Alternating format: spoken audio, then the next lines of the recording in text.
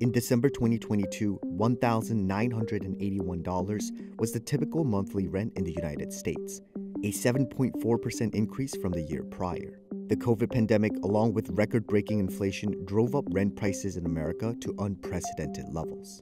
As the pandemic was alleviating, people were going back into the housing market, and that created a really significant pressure on supply. In terms of what's happening right now, we are already seeing those prices falling, and they're falling at a fairly rapid rate. Rents are going down now. We've ended 2022 with 4 straight months of rent cuts, and then in January, rents were flat for the first time since the Great Financial Crisis. But while rent has begun to stabilize nationwide, rent affordability still remains difficult for many Americans. All you need is one illness. All you need is one pandemic to make your life more difficult. There's literally nowhere in the country where a tenant is not burdened by their rent. More than 19 million renters in America are rent burdened, spending more than 30% of their income on housing costs. Evictions are also climbing rapidly with the end of COVID-era protections. There have been more than 2 million evictions since March of 2020 in the just 10 states and 34 cities tracked by the Eviction Lab. In response, support for rent control policies has gained traction. We've already seen rent control being implemented in California, Oregon, in cities like Washington, D.C., and New York City, as well as St. Paul in Minnesota. So I would say it's definitely making a comeback. So can policy make rent more affordable in the United States? And if so, what would those policies be? Rent regulation refers to laws that limit rental prices in cities or states. Generally, it comes in 2 types: rent control and rent stabilization. To me, they're basically the same for this kind of modern generation of rent control laws. I think in New York City, they do make a distinction between rent control and rent stabilization. That's basically because there is a very old housing stock that are built before the war, essentially 1947. Those are under true rent control, meaning that they fix the level of rent. But then the modern wave of rent control policies typically allows more flexibility in the amount of rent increases. In California, the annual allowable increase in rents is about 5% plus the changes in local consumer price indices, or 10%, whichever is lower. Today, just 7 states, California, Maine, Maryland, Minnesota, New Jersey, New York, and Oregon, and District of Columbia have some form of rent control at the state or local level. Experts say that rent control policies that specifically target low-income tenants could be beneficial. When I talk about targeted rent control, I'm really speaking about affordable housing programs like the low-income housing tax credit, where low-income households can qualify to live in a quality rental property at a well below market rent, and those rents are set based on income year after year. And so it's a very positive program because you're directing the aid specifically to those who need it. Tenants living with rent stabilization say it plays a big role in their financial stability. Talia DaCosta, a New York City tenant living in a rent-stabilized apartment, has experienced what it's like firsthand.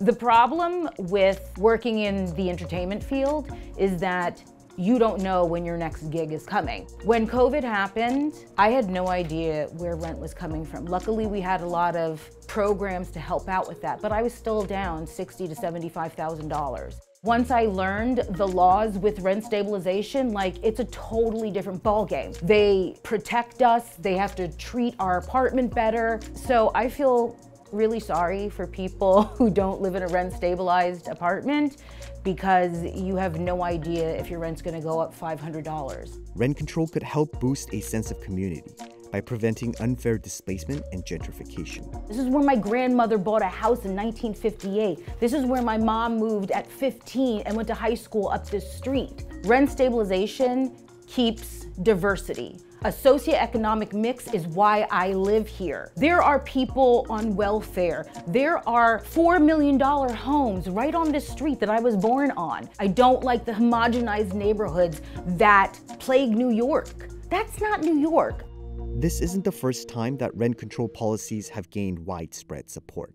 After the massive economic disruption caused by World War II, the federal government once imposed rent control on roughly 80% of rental housing between 1941 and 1964.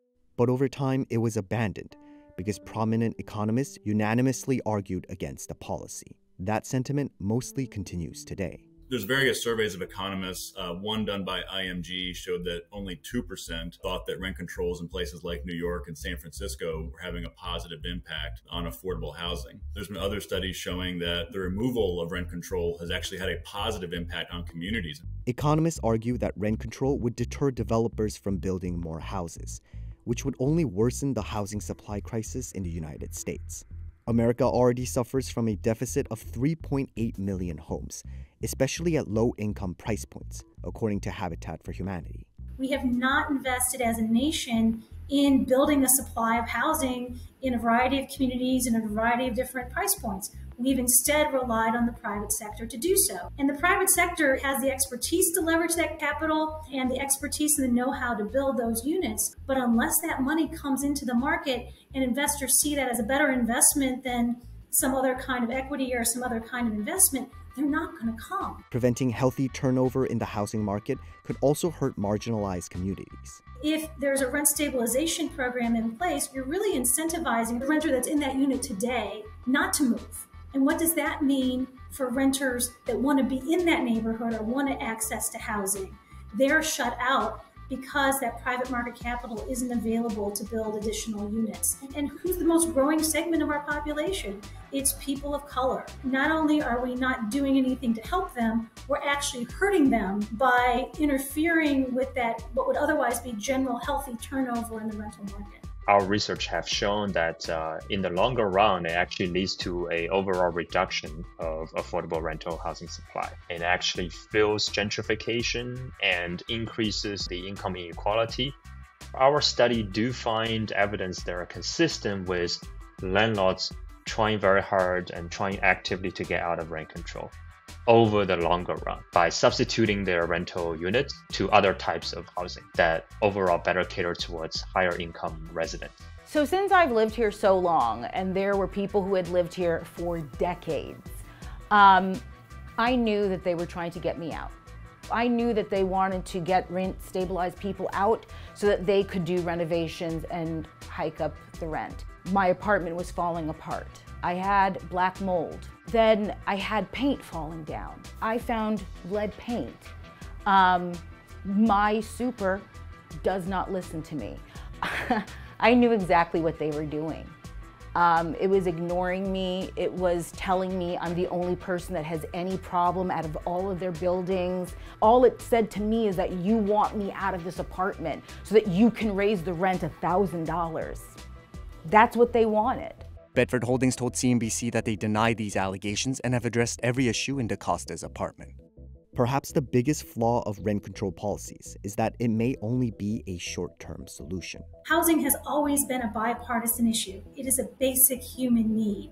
And so people on the right and on the left have supported various housing policy initiatives to create more housing. Unfortunately, we're in an environment now where politicians are looking for expedient short-term solutions to respond to concerns that their constituents raise. And rent control appears to be a very expedient solution, but it is a lot more complicated and in fact hurts the very folks that it purports to help. In January 2023, several progressive Democrats urged the federal government to take action against soaring rent prices. They suggested the Federal Housing Finance Agency to establish renter protections for individuals residing in properties financed with government-backed mortgage properties, including anti-price gouging protections and just cause eviction standards. They also requested the Federal Trade Commission to issue new regulations, defining excessive rent increases as a practice that unfairly affects commerce. That is going to be challenging, given that response and feedback we've already seen at a more local level, such as at the state level. But there are still other solutions beside rent control that could help alleviate the rent hikes across America. The first and most important step is to build more affordable housing to go around. That's the role of the government. The federal government is to build more government-owned affordable housing, because that's really what's missing, that the private market cannot fill the gap that is created by the fact that we have so many people living on minimum wage. Tax incentives could not only boost new construction of affordable rental housing, but also provide a reason for landlords to keep rent prices low. There are opportunities at the state and local level to provide tax abatement, real estate tax abatement, for owners that are willing to provide housing and limit rents for a certain period of time for a certain number of units. We've seen those happen in a number of states, and those can be successful strategies. Until supply catches up with demand, certain governmental programs can help fill the gap. We really need to expand housing vouchers. We're seeing long waiting lists all across the country. In Los Angeles, for instance, they recently reopened their waiting list for the first time in 5 years. They were expecting something like 365,000 applicants, but only had 30,000 spots. We're at a sort of inflection point where more investment on that side would certainly, I believe, help the folks at the lowest end of the income ladder, and that would help push prices down. Policy, backed by proper research, can lessen the burden for more than a third of Americans that pay rent across the country.